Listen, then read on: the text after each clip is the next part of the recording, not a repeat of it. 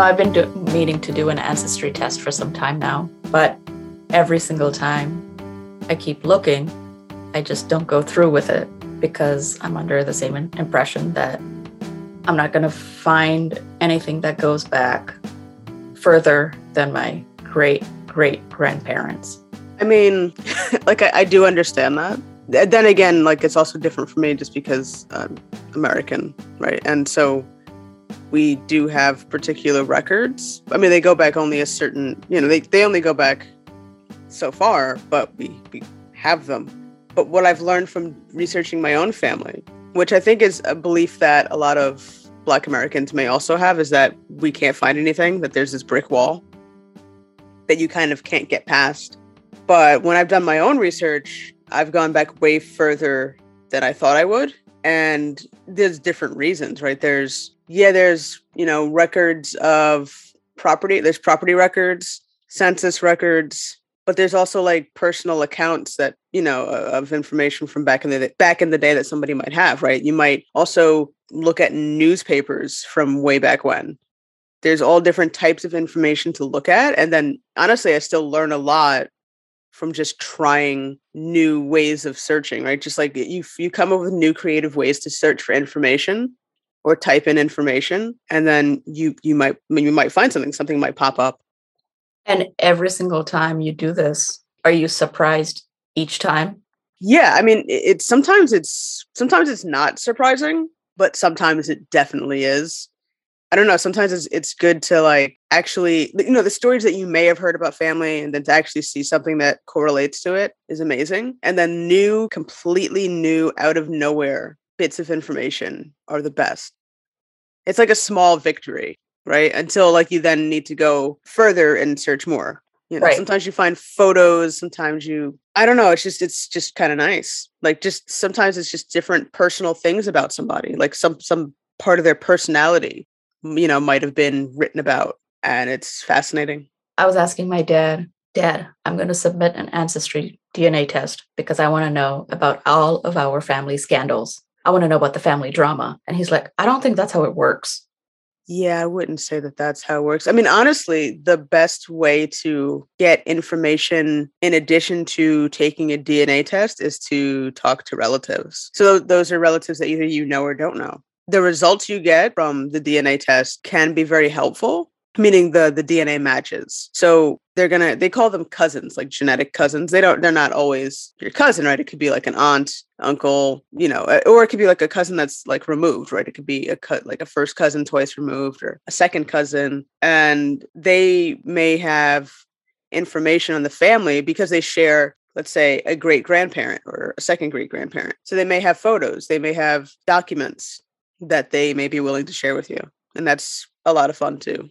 Yeah. And something that I've just realized is that, I can't speak for all Indian American immigrants or all, first generation immigrants. But what I've noticed is that people who actually do DNA testing or just wanting to learn more about their ancestry, they are not generally first generation immigrants. And one theory I have could be because, well, as a first generation immigrant, a lot of your family is back in the home country and there is that distance. So first it's like, you just want to figure out and get closer to your first degree family. And then, so finding out 5 degrees or 5 generations away, that's not even in your mind. That's not even in your like thought process because you're so focused on creating stronger relationships with your first or second generation family. I would say, I think that even if, let's say, like me as an American, there are certain members of my family, extended family that I know well. And then there are others that I don't know at all. And it's just because either you've been around them or you haven't. So the United States is a very large country. And just because they might seem like you should know that part of your family, you may not. And so that was a thing for me too, which is, okay, I do want to get to know these people. I want to know who they are. Because on my mother's side, right, my maternal grandmother, I don't know most of her family. So that was part of the reason that I started looking up information, because I don't know them and I would love to get to know them. And then you come to find out maybe there's a reason why they don't interact with you. know that much.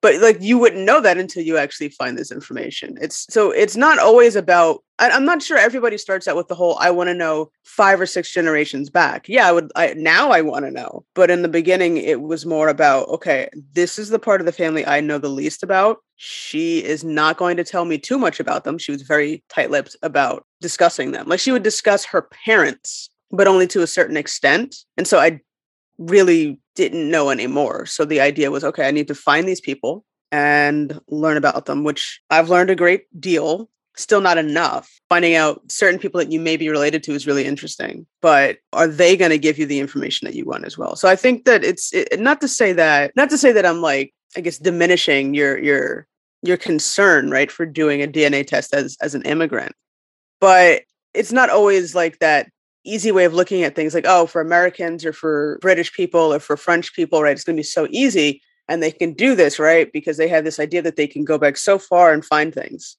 Well, that's not always true either. So it's really, each family has a different situation in terms of researching information. Honestly, I could come up with all different kinds of excuses. Exactly. Deep down, it just could be because I might be afraid of what I'm going to find out. What would you be afraid of finding out? I don't know. I think sometimes we talked about this, how when people do DNA tests, I think some people go into it having an idea of this is what they want to find. And then when they don't find that, they get disappointed. Oh, I see that all the time. I 100% see it all the time, which is really interesting. Like, people have this idea of who they are or what they are. And when the results don't match their expectations, I've seen people like get results on family tree DNA and have like never signed in again. I'm assuming it's because they did not expect those results. I mean, I'm not going to mention the particular group that I see do this, but I'd say some people do it more than others. Just saying. And that's what we wanted to learn about. And we wanted to investigate in terms of how common this is, why people feel this way. And one reason is that DNA tests and finding your ancestry is very, very emotional. It's an emotional task. Yeah, I mean, there's all kind of results. There's all kind of things that can pop up, right? Like your parents may not be your parents. You may not know you're adopted, right? Or maybe your father is not your father, or your grandfather is not your biological grandfather. Like, there's all these different things, right, that can pop up and sort of unleash secrets within the family that were meant to stay hidden, that people did not expect these things to come to light, but they are, because it's possible. It's an everyday thing, right? Everybody does this all the time. It's become normal to get a DNA test and look up your results. They were bound by the cloak. To learn more about genealogy, finding your ancestry, and DNA testing, we talked to the expert, Anthony Adolph. Yes, his last name is Adolph. He's a genealogist, broadcaster, and writer based in the UK.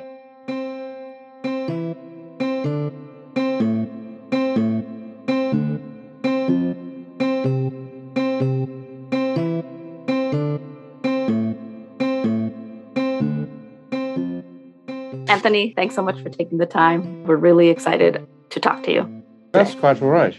Anthony, can you tell us about your personal journey, how you got into genealogy, and if you ever thought you would be in this field?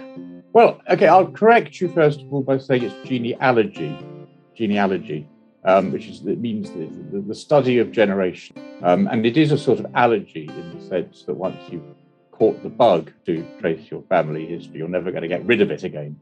I grew up in England, near London, with the surname Adolph, which is, of course, a German surname. I say of course, but actually that wasn't obvious at that stage. So everyone teased me at school and said, "Are you related to Adolf Hitler?" And at the age of 4 or 5, of course, I had absolutely no idea of the answer. And my parents didn't really have a clue about their family history. They weren't interested in it at all. They never spoke about it because they didn't know anything about it. And so I grew up in complete ignorance as to why I had this ludicrous surname that singled me out from everybody else and made me the subject. Quite a lot of bullying, really. And so when I got into my teens, I just started to try to find out why I'd been landed with this ludicrous surname. And I traced my family history back. And over a period of years, I am making many, many mistakes. All the mistakes I see people making nowadays. I did manage to trace my family back to Germany in the early 19th century, and I found my ancestor was an immigrant who'd come to London. And I managed to trace back a certain way further back in Germany before the records ran out, which, of course, is the great problem with genealogy, because you can only really go as far as the records will go in the country concerned. And that's it, really. And in the course of doing that, I found it so interesting and so fascinating that I carried on. I'd started tracing other lines of my family history back. I've got a lot of English ancestors. I've also got a quarter Irish ancestry, so I started tracing that back as well.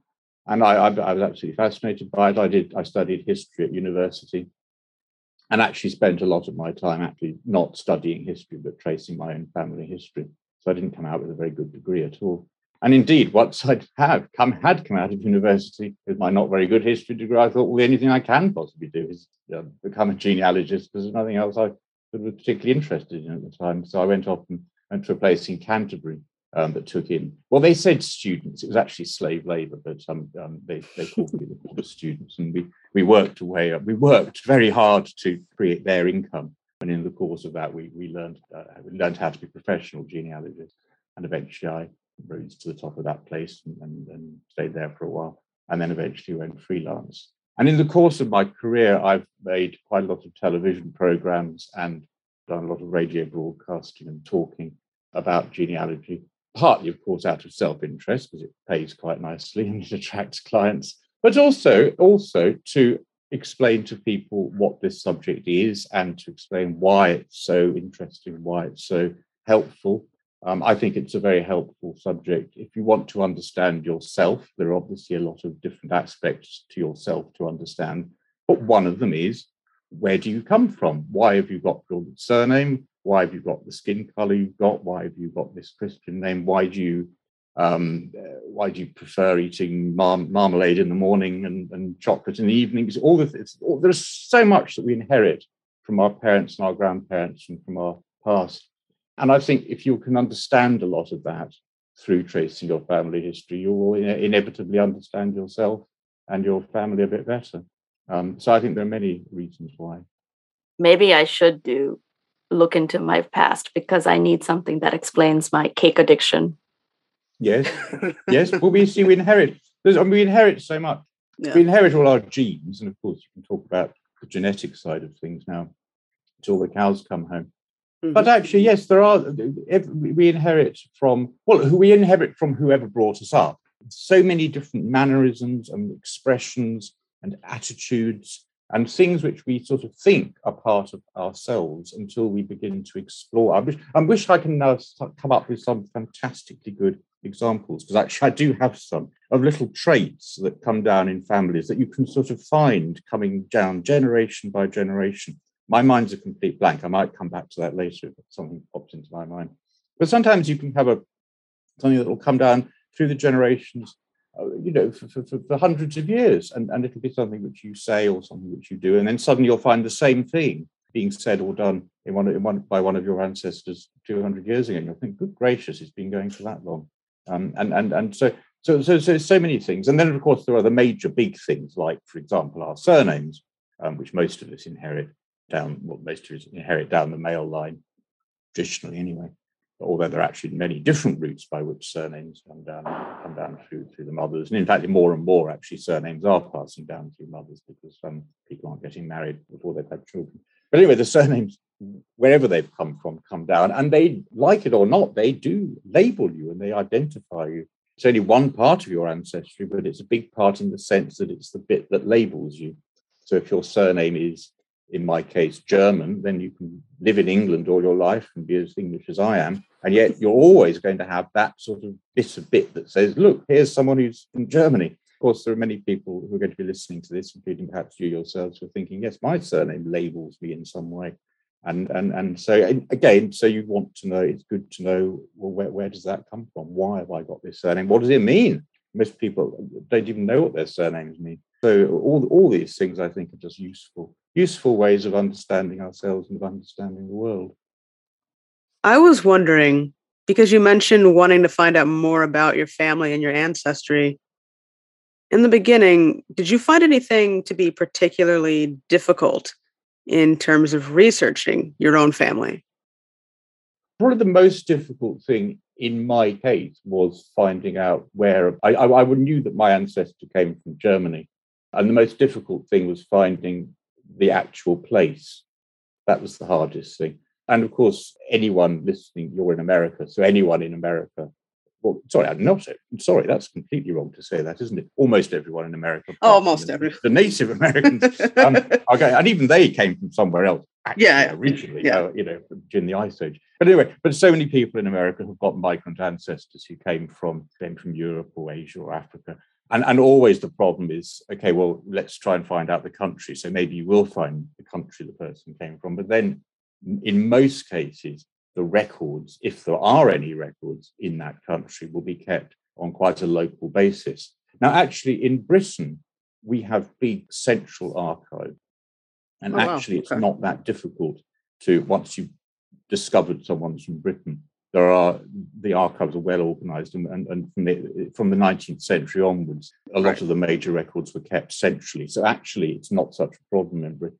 But most other countries, if they kept records at all, kept them on a local basis. So if you discovered, say, your ancestor was from Italy, that's useless, completely useless, until you've found the name of the town. And once you know the town, well, then you can go to their records and have a battle with them to try and get any information out of them. And that's the case with almost all countries in the world, apart from Britain, actually. And one of the reasons why genealogy is so incredibly popular in Britain is one of the countries where genealogy really got going, and our enthusiasm has sort of spread out, I think, across the world. One of those reasons is that it's easier to do it here than in most other countries, because our records are superb. They go back, in some cases, 500 or 1,000 years. A lot of them are well organized. So you can trace your family history quite sort of happily and quite easily. Whereas in other countries, access to the records is harder. And indeed, there aren't as many, and they're disappointing. And so the subject's never really sort of taken off. And it's sad. I mean, I was hired a couple of years ago by somebody who was from Egypt. And they said, we'd like to have our family tree traced, the way you're all having yours traced in Britain, as shown on the TV programs. I mean, it's absolutely impossible. There are simply no old records, no old official public records in Egypt that can use to trace family trees at all. I mean, I did look into it for him, just in case I was wrong. But there is nothing. So, I mean, you just can't do it. You might be lucky and find that your great-grandfather's got some old letters or a diary or had kept family records, if you can find family records, fine. But no, there are no great archives like there are in Europe or indeed in America. And so in many countries, it's disappointing. You just can't do it. That's one of the reasons why it's a popular subject in places like Britain and America, because in general, we do have very good records going back a few hundred years at least. I believe here the first census was 1790, and it may not be like a wide countrywide census because of the year, but there's certain areas where the census starts, so that's a good starting point. Yes, but even then, your early censuses are incredibly disappointing, aren't they? No, they are. They might be the head of the household. And then this incredibly frustrating list of how many males are over 25, how many females are under 25. You think, I don't care about the numbers, give the names. Exactly. So it's a very frustrating business going back into that period in America. Because then, I've had to look at that census and say, okay, this is the guy I was looking for. This is the gentleman. But then I have to find any personal family records, right, or church records that make exactly. And there's a lot of guesswork, frustrating guesswork. I mean, the key thing in tracing, in genealogy, the key thing which we always look for are records that identify people in relation to other people. So it's fine to find a record saying, here's Fred Bloggs buying a cow or buying a bit of land. But it needs more information. What you need for genealogy is, here's Fred Bloggs and his wife, Frida, or his son, John, or something. As soon as you've got a record that connects two people together, then you're off. They're the building blocks. And unfortunately, when you get to the point in America in the early 19th century, you often get to the point where you might find names of people recorded, say, often with land transactions. There's loads of those, aren't there? And other things. But sadly, they seldom give you any connection to other people. And so you can have a list of names in the same county or the same, and you can have a list of names going back and think, well, okay, these probably are father and son. But sadly, what you will seldom get for the 18th century or earlier, confirmation that those people are related. And that is absolutely maddening. Whereas in this country, we have our parish registers, our superb parish registers that go right the way back. Well, they started in the 16th century, so in the 1500s. And from near the beginning, they would say, baptized Mary, daughter of Joseph, or something like that. And so from, if they've survived from the 15th century, which many don't, but I mean, if they do, then right the way back, you've got these names connected up in terms of parents and children. That's how we can trace our family trees so well here. Sadly, isn't the case in many other countries. Is tracing family ancestry possible in other sort of colonial or old colonial strongholds? So India, for instance, or any other place outside of England? Well, not nearly. America. No, not nearly so much. It's a terrible shame. Okay. And you're speaking to someone who's made quite a lot of TV programs which have, in fact, tried to trace people in this country who've got ancestors from particularly Asia and Africa, try to trace back and then see what we can find. And it's just really sad. But I mean, there's very little. Usually you can't because there just aren't any records. What you can sometimes find, if people were baptized into a Christian church in Asia, Africa, then that church record, those church records will give you the baptisms and the marriages. And so you can trace back. And so I've traced families in India, in the southwestern part of India, which was heavily Christianized.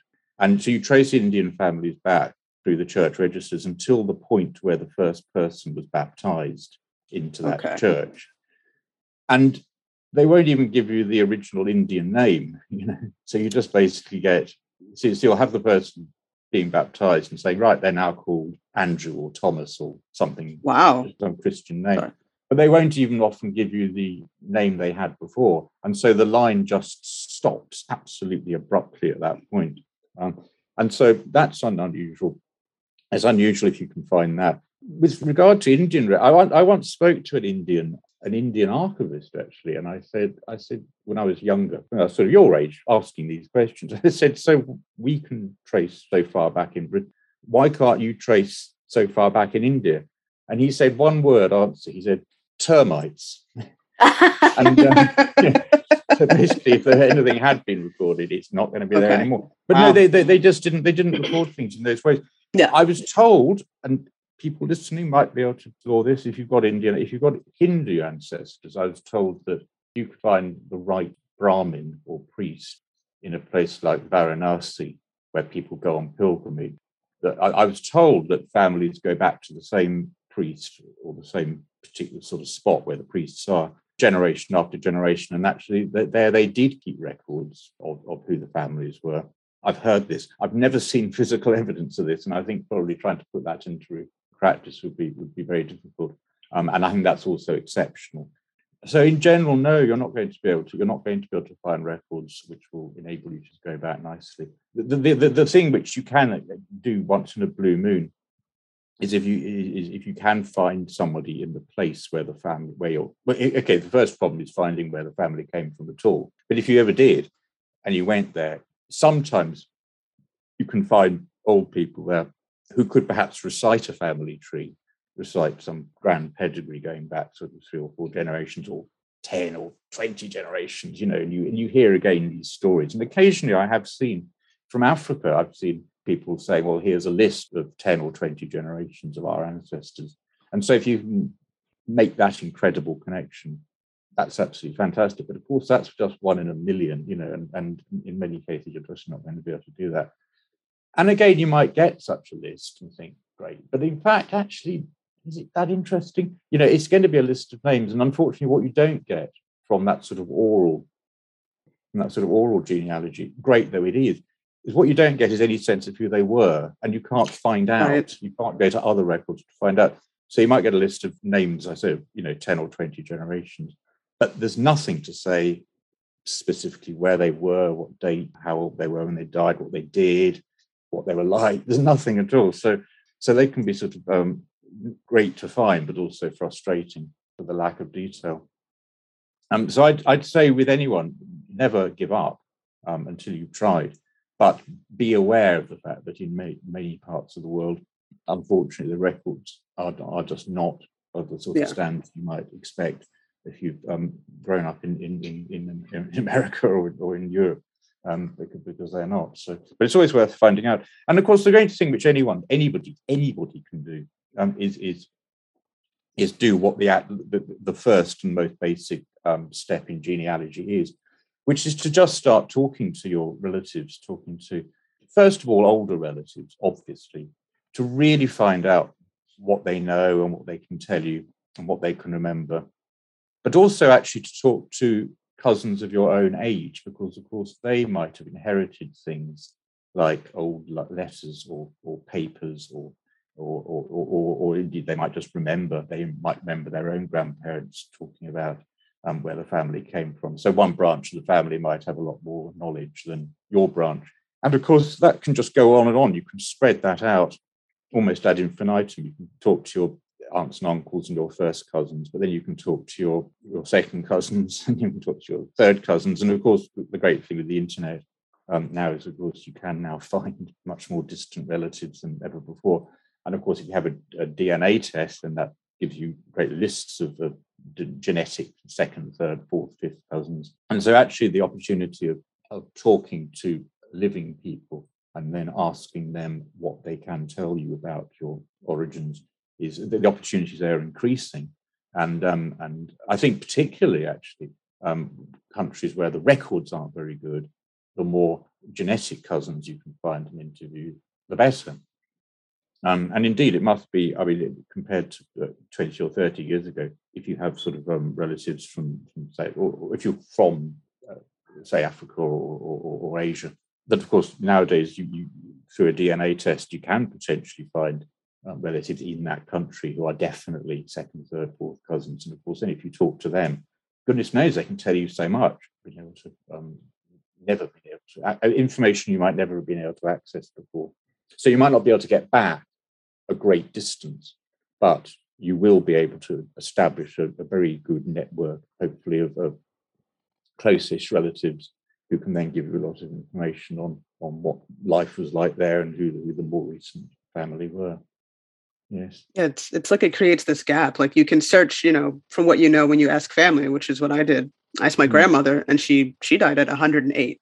So she'd been. And you were able to interview her. I mean, I did her DNA test before she passed away, actually. Yes. Yeah. So, I mean, I'm glad I did that. Gosh, yes, absolutely. Yes. Yeah. And I did it on Family Tree DNA, which at the time was the only company who did the autosomal test. Yes. And then because I'm checking my facts, they're the ones who pretty much invented it, but I'm sure they did. That was before Ancestry.com actually came out with theirs. Yes, it was. Yes. So I had to do that. I've been working with them for about 25 years, actually. Okay. I remember when they came up with that. They've been out for a long time. Like many of you, before speaking to Anthony, I had no idea the different kinds of DNA tests that they had.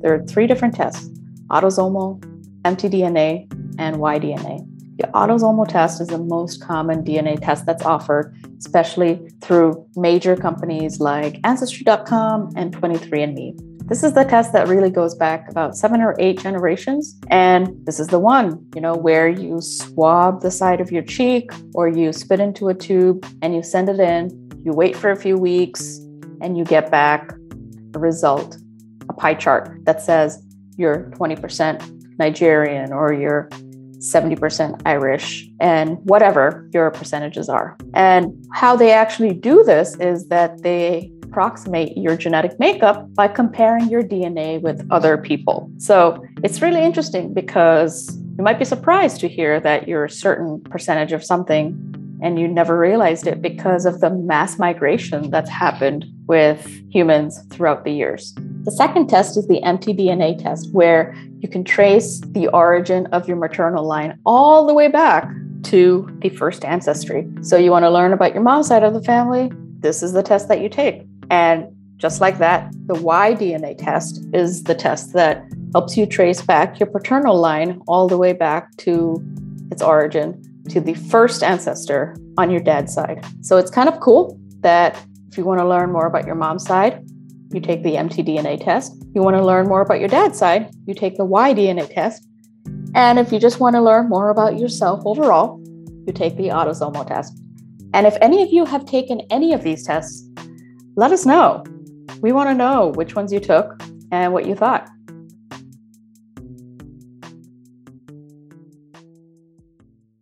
And so I've done everybody else in my family as well, but it was good to get information from my grandmother.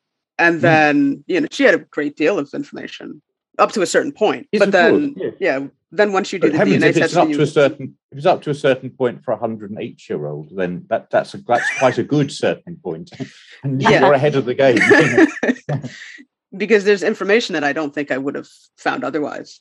So then when you do, send messages to the matches that you find on family tree DNA or even ancestry, you can get a lot more information. They have information, they have documents, they have all these things that they can share with you. And I've spoken to people who I'm distantly related to, but they have actually traced it, there might be gaps, right? You might know 300 years here, then you might not know what happened for another 300 years, but then you can go back further and then you wind up in Africa or Asia, and then you have I don't think you need me at all. You don't need to talk to me. I've been doing this since I was a teenager, and I've always had an interest in it. It's just always been something. And a lot of my other family members they're not as interested. So it's always weird because I get excited when I find something and I want to say something to them, and they're just like, "That's great, thank you for sharing that." But I'm going to go back to what I was doing. I found this years ago. There are some people who are incredibly interested, and other people who are it means nothing to them at all. But that's fine, because there's plenty of us who are interested, and that's enough to keep you busy. And I'm assuming, like, from the clients you've worked with, it's a combination of doing the DNA test and research. And some people, I don't know, maybe it's just, I know about it here in America. I don't know, in other places if it's also as much of a thing. But here, a lot of people, they always question the validity of the DNA test, and they don't necessarily understand their results. Sometimes they don't like their results. And, you try to explain that, no, this is science. This is, it's a DNA test that can tell you certain information. Is how you interpret it. So I don't know if you've had to explain to your clients, how to interpret their DNA results that might give them locations and give them matches that they might not understand.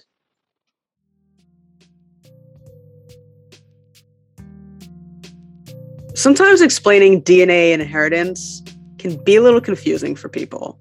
Most people are aware if you have two parents, you get 50% of your DNA from one and 50% from the other.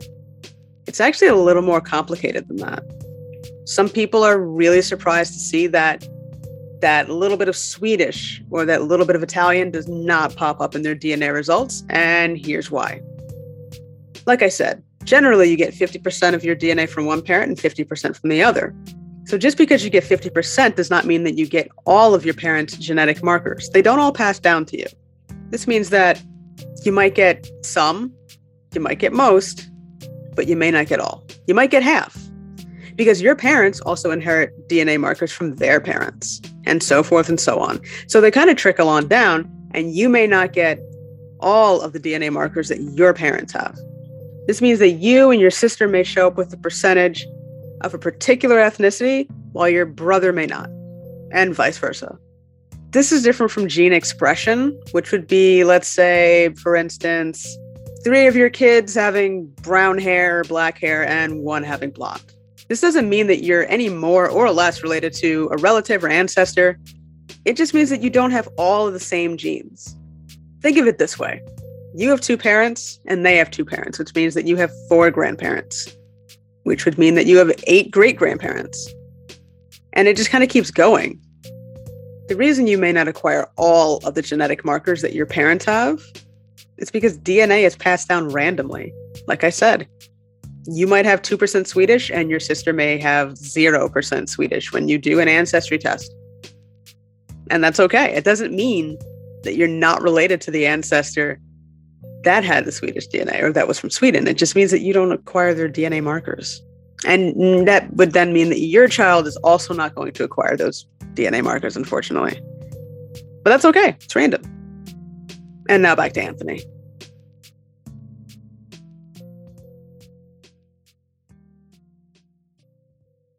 No, well, yes, I do have to. Yes, you do have to explain DNA results. I mean, it's a funny thing that genetics is mind-blowingly complicated, and most people, particularly me, have absolutely no glimmering of an idea as to how the science works or how they.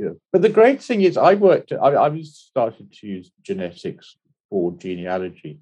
Well, it's about 30 years ago, really. And actually, I realized quite early on, and I was sort of amongst the first genealogists who sort of cottoned onto this. But I realized early on that actually you don't really need to understand the science particularly. And actually, what it tells you as a genealogist is actually astonishingly simple, really. I mean, in terms of the autosomal test, which basically that is a test that looks across your whole genome, and then it looks for sections of the same genes in other people, and that have been inherited from the same source, which is how you know that they're cousins. And so it's actually terribly simple. So when it sort of says, this person here has inherited, a 16th of the same amount of genes as you, so therefore you must be a third or fourth cousin. There it is. It's just you don't need to understand all the sort of mind-boggling science behind it. It just says this person's a cousin, and then it's down. Then it's down to you to try and work out how. That's the difficult bit. And then the more traditional sorts of DNA testing were the ones that looked at genetic markers which were inherited down particular lines. So it's almost old-fashioned now. The old-fashioned DNA testing was on the Y chromosome, which comes down from father to son, and which women don't inherit, otherwise they'd be men. And that Y chromosome can be tested. So my Y chromosome was tested years and years ago. And you know that that's come from your father, and that came from his father. So you know the line it's come down. Even though it goes back beyond what you can trace. And so that tells you just one thing about your family history, and it tells you where your male line ancestry has come from over thousands and thousands of years. Mine, incidentally, was from the far from Middle East, from the sort of Turkey or Greece, which I found astonishingly surprising when I first discovered it, because I assumed I'd have a sort of a German male line ancestry. In fact, before Germany, they'd come from the Middle East. So there you go. And then the other one, actually, they traditionally tested was the mitochondrial DNA, which is passed down from the mother in her egg to all her offspring, but which then only gets passed down then from women to their children. So it's the marker for the female line. So that tells all of us, you and me, where our mothers came from. So again, that's and that's one that used to be tested. And again, it's a sort of it's an extraordinary thing that it's a sort of all the things that nature could have come up with for us as it was then the 20th century, was this extraordinary discovery that in our bodies were these little coded messages that they'd managed to decode to say where your mother's family line and your father's family line came from. I mean, it's most extraordinary. Nobody expected that, and it just was discovered. And so everyone who had a test could just find this information out. And the point was that in many cases it confirmed the blinding obvious. So if you were sort of a white person living in rural England, then in many cases the results of the test would say, yes, your ancestors were white people living in rural England. And again, if you're a black person in Africa, it would say, yes, your ancestors were black people in Africa. But what was interesting was that sometimes it didn't tell you what you were expecting at all.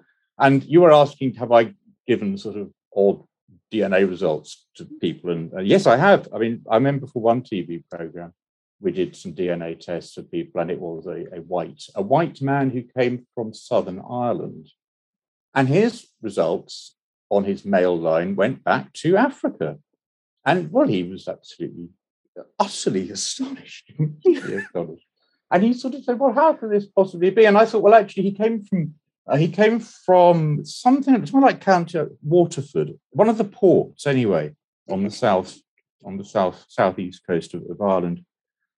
And I sort of thought about it, and I thought, well, actually, it's quite likely that you probably, I mean, it wouldn't have been a sort of black person coming all the way up to Right. Ireland, straight off. It was probably somebody who'd come from Spain.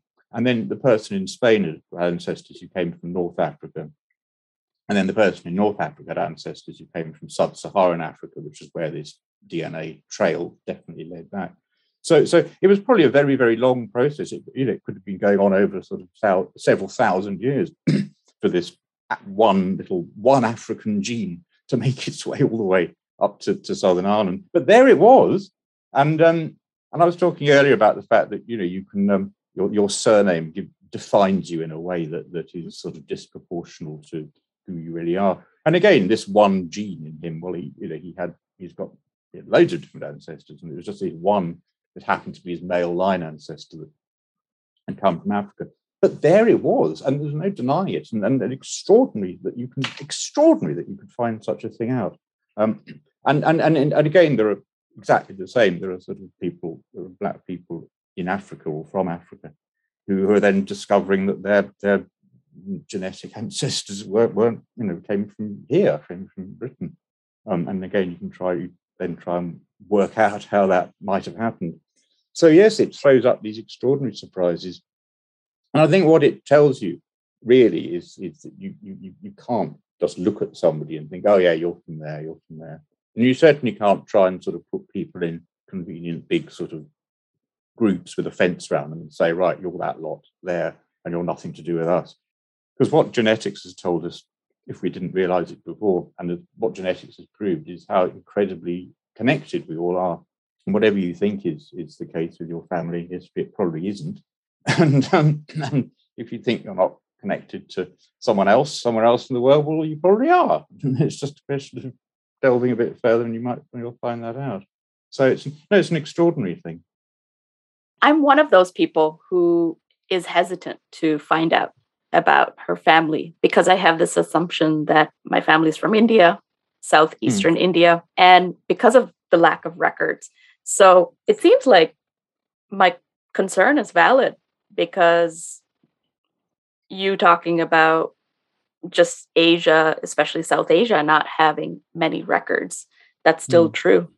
I mean, one thing I have done is talking to my family members, but only goes back to my great grandparents, and then it stops. Well, yeah. I mean, yes, it's.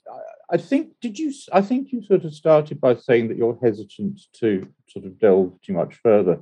I mean, there are people who are, as I say, passionately interested in going back as far as they can, and there are other people who just aren't. And I think it's really a matter of sort of what methods you as an individual use to define yourself. I think a lot of people, not me, but a lot of people sort of live in the here and now, and they define themselves in terms of the here and now, and that's it. I've got an aunt, for example, who will tell you everything about what she's done this week and what her children did this week. And if I say anything about what I've discovered about our ancestors, she just switches off straight. She just absolutely switches off. Not because she's not interested, but because it just means nothing to her, because her life is now in this bit of the 21st century. Anyway, so it affects different people in different ways. But if you are interested to see what you can find out, I would say, well, yes, it is more difficult to trace family history in India than it is in the West, because for the reasons I've said, mainly because of the lack of public records. But I would say just persist, and yes, you've really got to do it through personal contact with family. But the thing is, the amount that you'll get from family will probably surprise you. in the sense that you can always go further. So you can talk to, you can talk to Granny, you can talk to Granny's sisters, you can talk to your first cousins.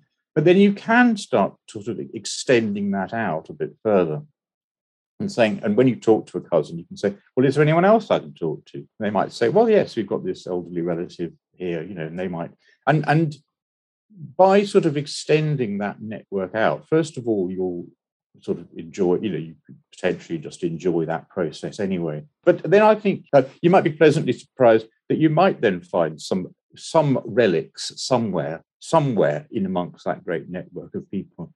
Somebody might say, well, there's a temple there that the family been going to for the last 500 years or something like that. Until you make the inquiries, you won't know what it is. And there are records in India of families. Families kept their records. There are old photos. There are all the sort of things you'd expect to find in any family. They're harder to get hold of. They're harder to find. And some of them won't have survived because of the climate or because of other difficulties.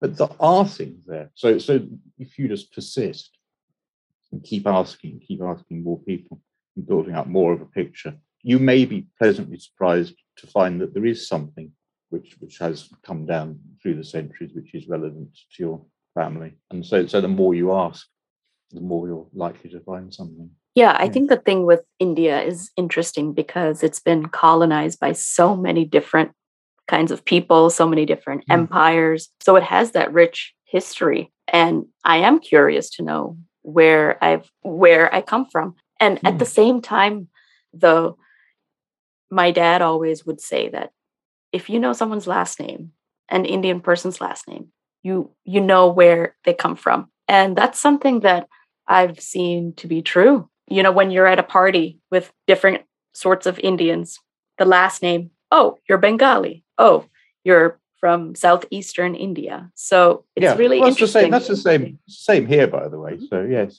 yeah. And the more you learn, the more you can place people in that way. Yeah. But I can do that with people. I can do that with people in Britain. Yeah. All the different families I've traced over the years. Sometimes I sort of say, "Oh, you're from Worcestershire, aren't they?" And they say, "How do you know that?" That's your surname. Obviously comes from Worcestershire, doesn't it? So yes, and so it's a rewarding subject if you really go into it in detail. And once in a while, you dig away and you might find something extraordinary, which sometimes you find a surprise. If you don't look. So yeah. I just like to make the point we've been colonized a lot as well and invaded over the years. Yes. I'm talking to you from the Welsh borders. I can see a Welsh mountain from here, and I'm in England.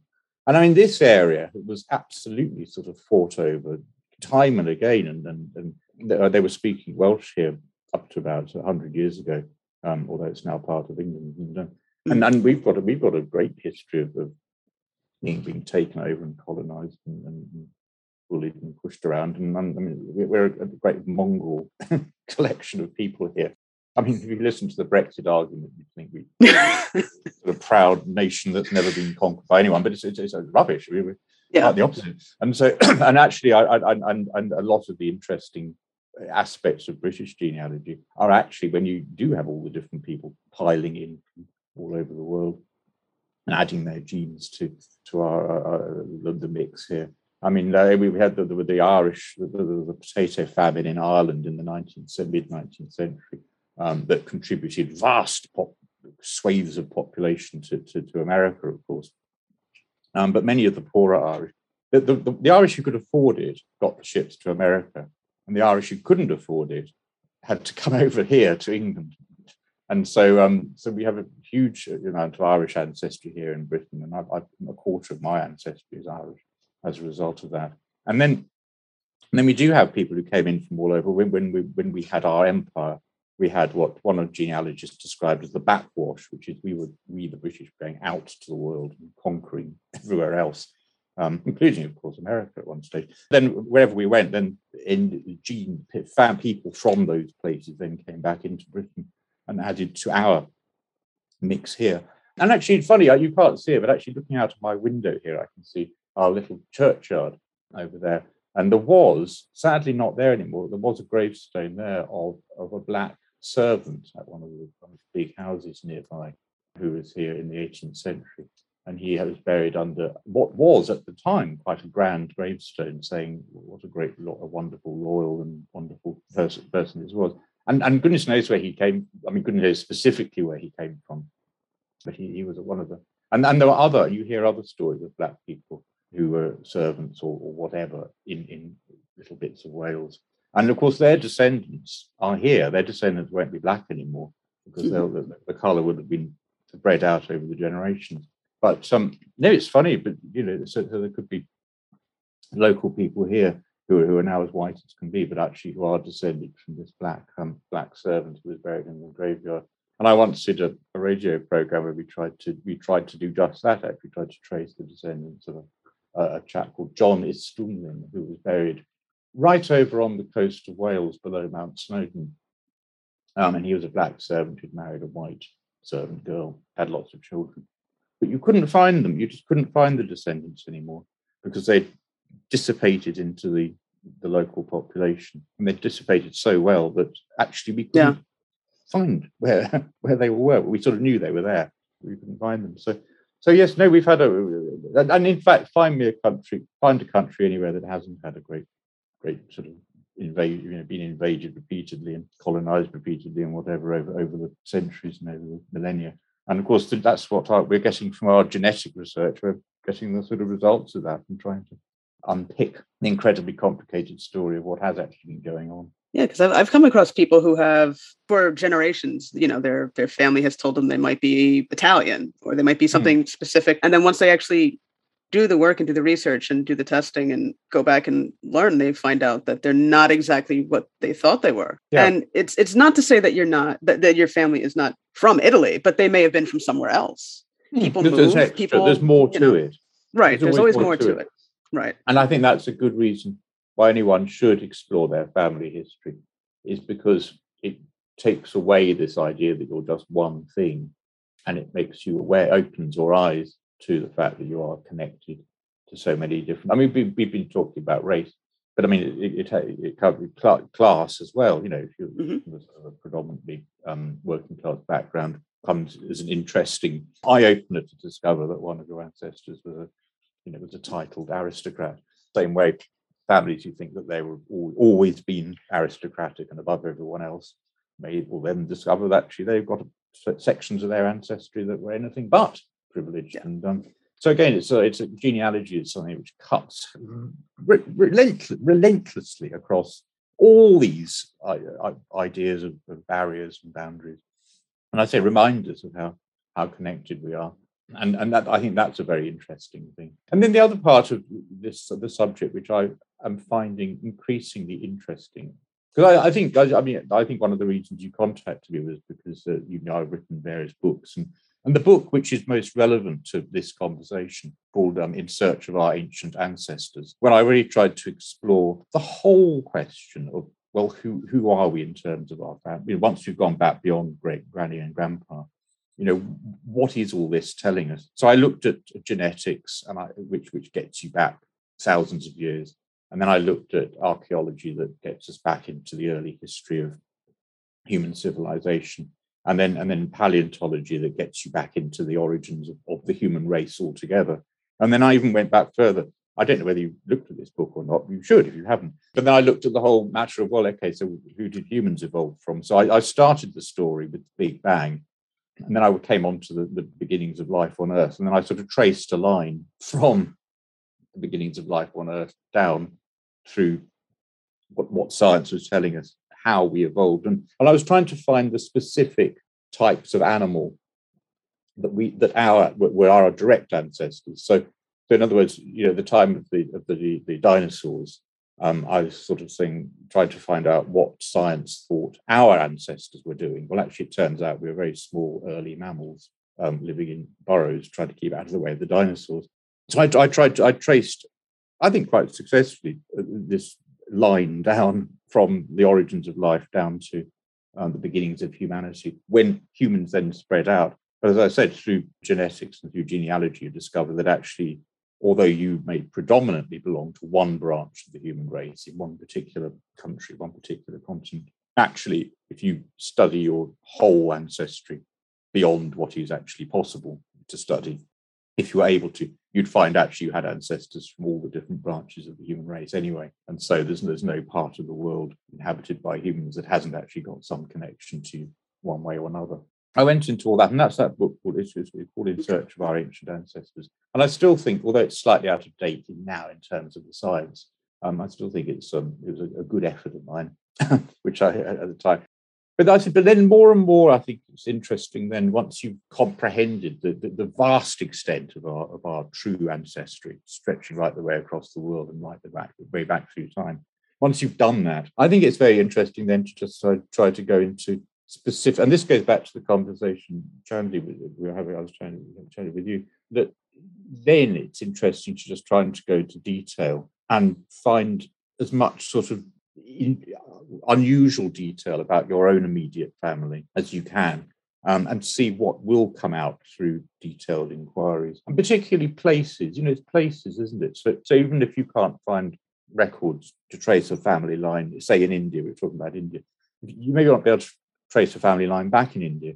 But if you can find a sort of a specific place where you know that your family live, then you can go there and you can really sort of immerse yourself in that place, and then whilst nosing around, you probably will find sort of some old buildings or old temples or whatever. And then you can ask, well, who was here, what was going on? And then you might find that there was some connection between them and you. And so that's the sort of thing which I think is an interesting thing to go into once you've done the sort of big picture, is to then try and go into as much detail as you can and see what emerges. Why do you do that? So there are two sides of it then. And the two sides are indeed genealogy, which is looking at the big family tree, and then family history, which is going into the nitty-gritty and really trying to understand who the people were. I'm curious as to what is the most surprising thing you've learned? I mean, you've been doing this for decades, right? So I can never answer that question properly, mainly because the most interesting things are what I did yesterday, really. What did you do yesterday? Well, yesterday I wrote to somebody who was called Hennels, Hennels, and I said, well, actually, the reason you couldn't find your ancestors was because in the 19th century they were called Havers, and that was because of a stepfather. So in other words, the mother had married a man called Havers, and then the children were brought up as Haverses. And then that surname stuck for a generation before they went back to what their original surname was.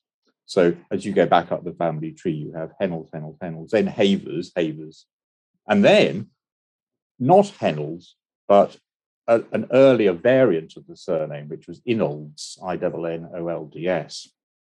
And so instead of a line of Hennelses going back unbroken, you've got Hennels, then you've got these two Haverses because of the stepfather. And then before then, they weren't even spelling it Hennels, they were Inolds, Innolds. And so that's only going back 250 years. Quite a different sounding surname, with a gap of a couple of generations where they were using someone else's surname anyway. And that's only 250 years. I haven't got further back than that.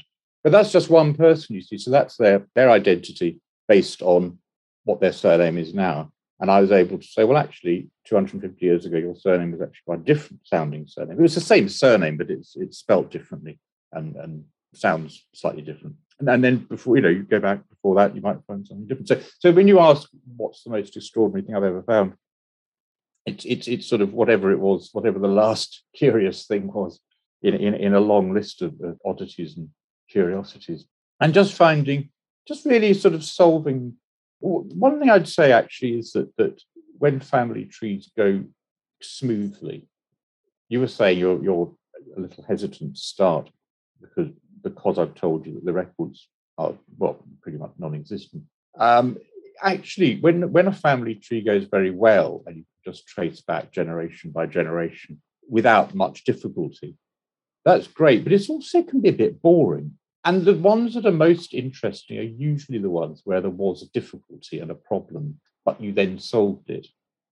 Of course, the other category are the ones that are difficult and then you never solve them. We don't talk about those and you don't tend to think about them. But it's the ones where you eventually find the answer. And of course, it does help then when you've got a when you're working in archives on a family that actually was recorded in archives. But of course, we've all got those in our families, and the interesting thing is when maybe someone, yes, for example, somebody was using a surname which was actually their stepfather's surname, or someone was illegitimate, so they maybe grew up using their mother's surname, but then the mother remarried, but then they discovered who their real father was, so they started using his surname. And that causes such trouble for anyone trying to research a family line.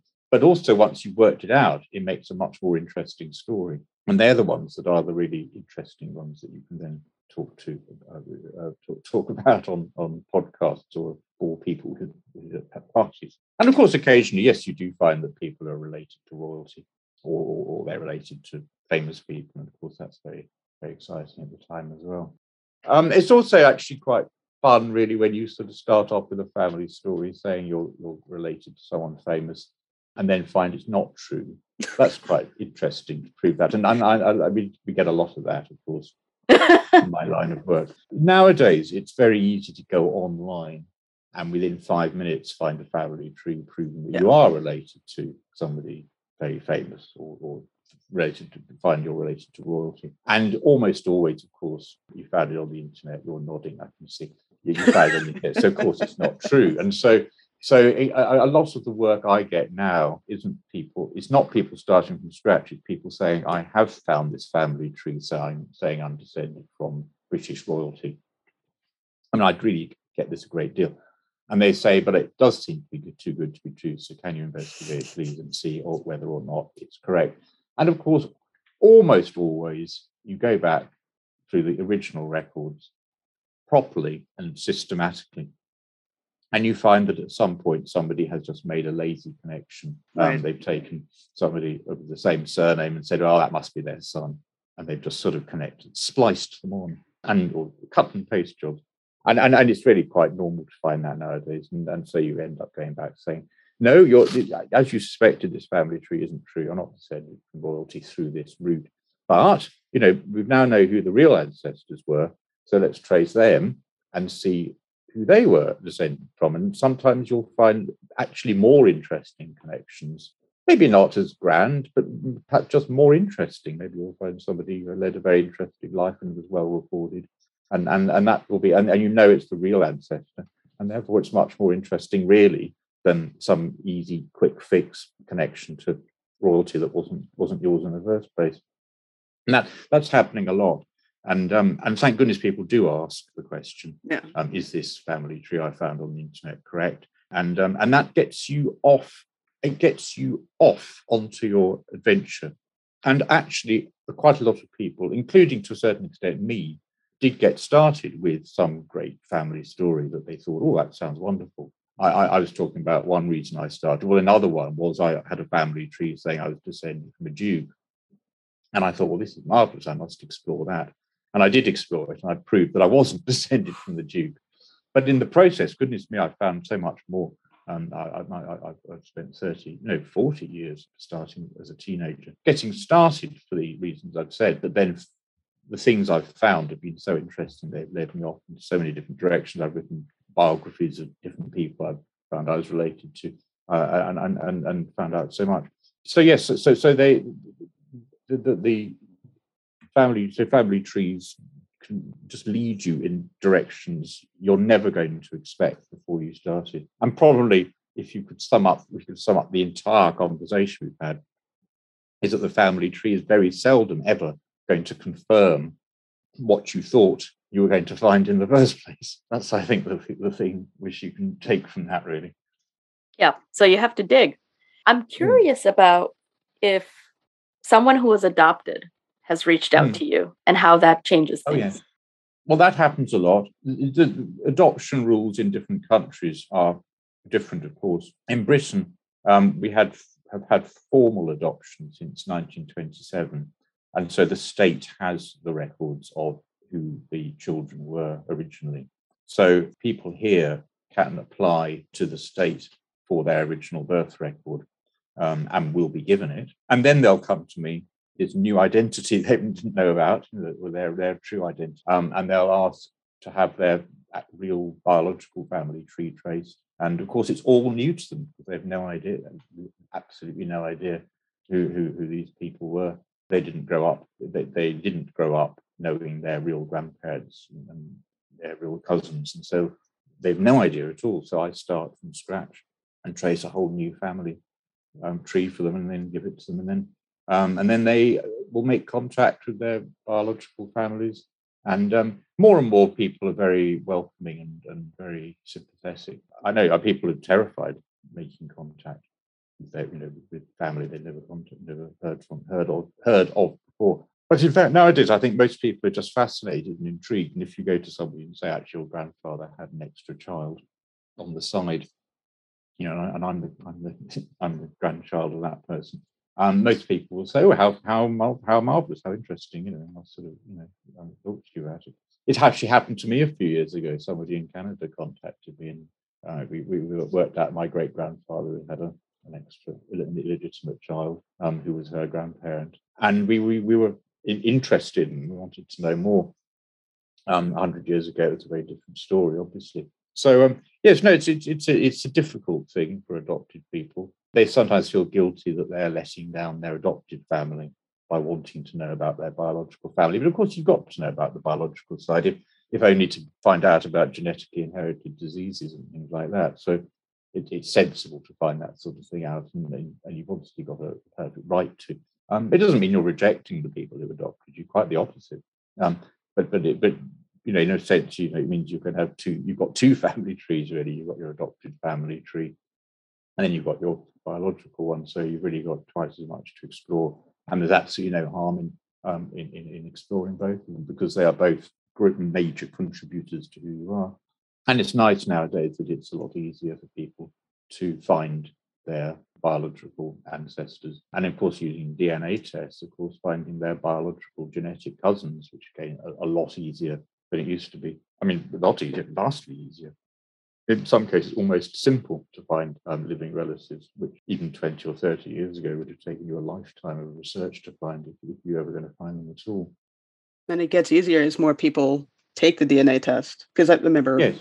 a long time ago, not that many people took it. It's hard to trace and find people, but now it's a lot easier. I mean, you could take the test, and then a few weeks later, your first cousin might pop up, your first cousin, and then that's the great starting point. We're all contributing, really. We're all, by having tests, exactly, contributing to a growing pool of knowledge. And but again, that's where I go back to the detail, because again, you can be swamped now with such a long list of genetic cousins that you don't really know what to do. Yeah, and there's too many. So you don't need to look at all of them. You just need to. The interest is going into the detail and finding out what they know. One thing on that subject which I've found interesting over the years is finding pictures of ancestors.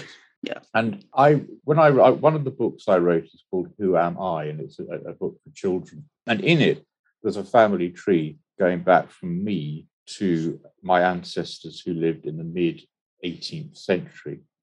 And there are pictures of each of them. And I explained in the book that I haven't published that family tree to show off. And I haven't published it because I grew up with a great line of portraits on the wall, and I've just put them in the book. Each picture came from a different source. And in most cases, they came from different cousins who I'd made contact with, either through tracing the family tree or through DNA testing, mainly through tracing the family tree. And over about 30 years, it just so happened that different cousins had sent me pictures at different times. And eventually I was able, as I say, to put together a family tree of pictures in that one direct line going right way back to about 1750. And it took 30 years, and each one came from a different source. So that's the sort of thing I mean by going into detail. And so over a long period of time, it's incredible how much material you can amass. And you can't set out to do it, obviously. It's just luck. It's sort of luck in that sense.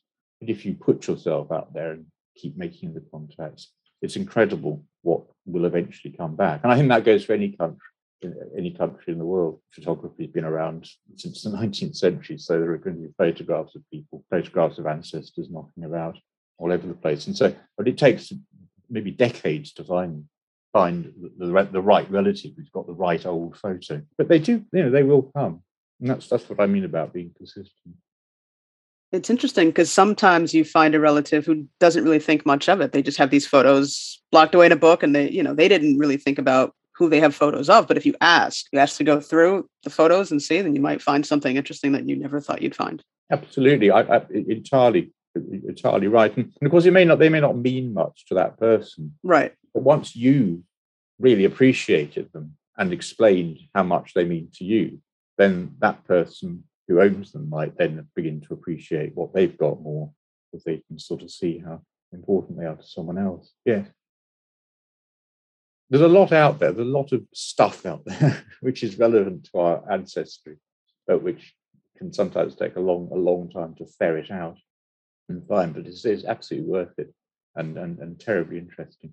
I've likened this business to doing a sort of something like a crossword puzzle or a complicated puzzle. But instead of it just being any old puzzle, the whole puzzle is about you. And so over the years, you gradually puzzle out how things fit together and where bits of the jigsaw are. And it's a wonderfully interesting thing to do. You're saying that we're all connected, or the more you do this work, you realize how more connected we are. And I think this is just a huge slap in the face to white supremacists or anyone who has a nationalist type of attitude. So I think it's just interesting about this connectivity piece. Yes, no, I'd agree with you. I'd say any sort of supremacist, but yes, in the early 20th century, in the late 19th and early 20th centuries, people all over the world, actually, not just white people, were. I mean, the Chinese were at it as well, and various other people. But actually, you would almost say every race was trying to prove that they were the best race and they were superior. And you find a lot of argument about different races and who was superior to who else, all based on using genealogy, and trying to use the subject of genealogy to prove sort of that your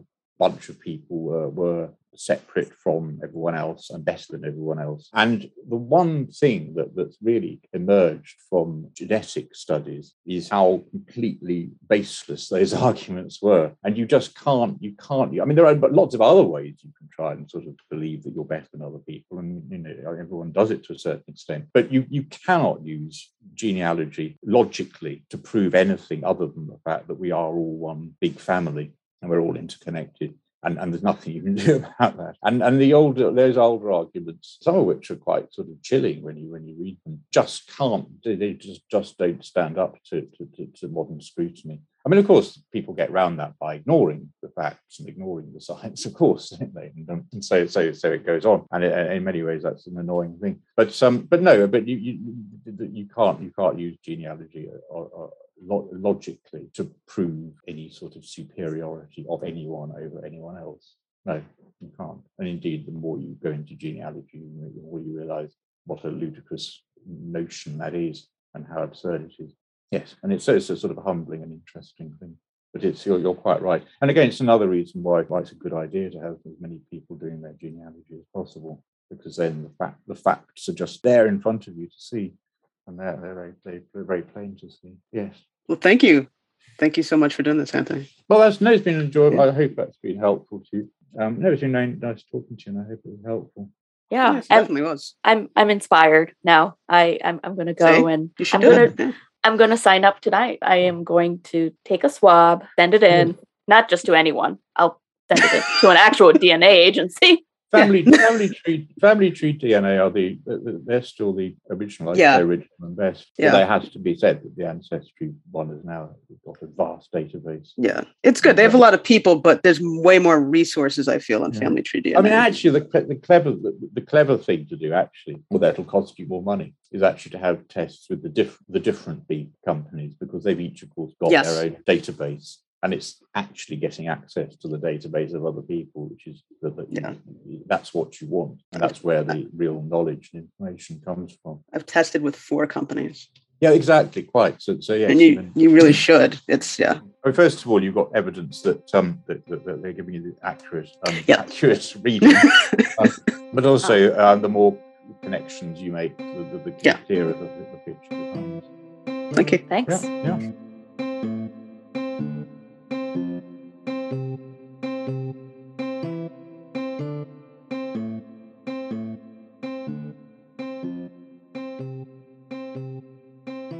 So we gained a wealth of knowledge today from Anthony about genealogy, genetic testing, and researching your family heritage. I think it was great for anybody that wants to get started on researching their family history.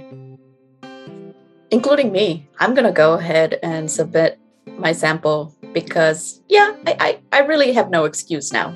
No, you don't. If anybody's actually interested in it, you really have no excuse. It's a lot of fun. Well, then again, I'm a history buff, but I think it's a lot of fun to get your results, take a look at where your ancestors maybe came from, and get to know people, interact with people that are related to you that you've never met before. Sometimes it really is a surprise. I've gotten a lot of surprises in matches. I've gotten a lot of surprises just tracing the origins of my mitochondrial DNA. And also probably, I guess maybe at least once a year recently, there've been updates to most, if not all, of the DNA companies' algorithms for how they determine your genetic makeup. So you will get updates. You'll get an email that says, "Oh, our algorithms and the way that we calculate your DNA have been updated. So here's an updated result for you." And as time goes on, they get more and more accurate, and they're more and more able to pinpoint specifically where parts of you are from. And if you've done a DNA test, and if you've discovered something interesting or even surprising about your ancestry, let us know. We want to hear what you've discovered and what you thought of the process. Yeah, I really enjoyed talking to Anthony. It was a great conversation. So thank you, Anthony, so much. Anthony does great work in helping people research their genealogy and helping them with DNA testing. Check out Anthony's website, anthonyadolph.co.uk. He also has several books that he's written, tracing your family history. There's a children's book, Who Am I? The Family Tree Explorer, and In Search of Our Ancient Ancestors, From Big Bang to Modern Britain in Science and Myth.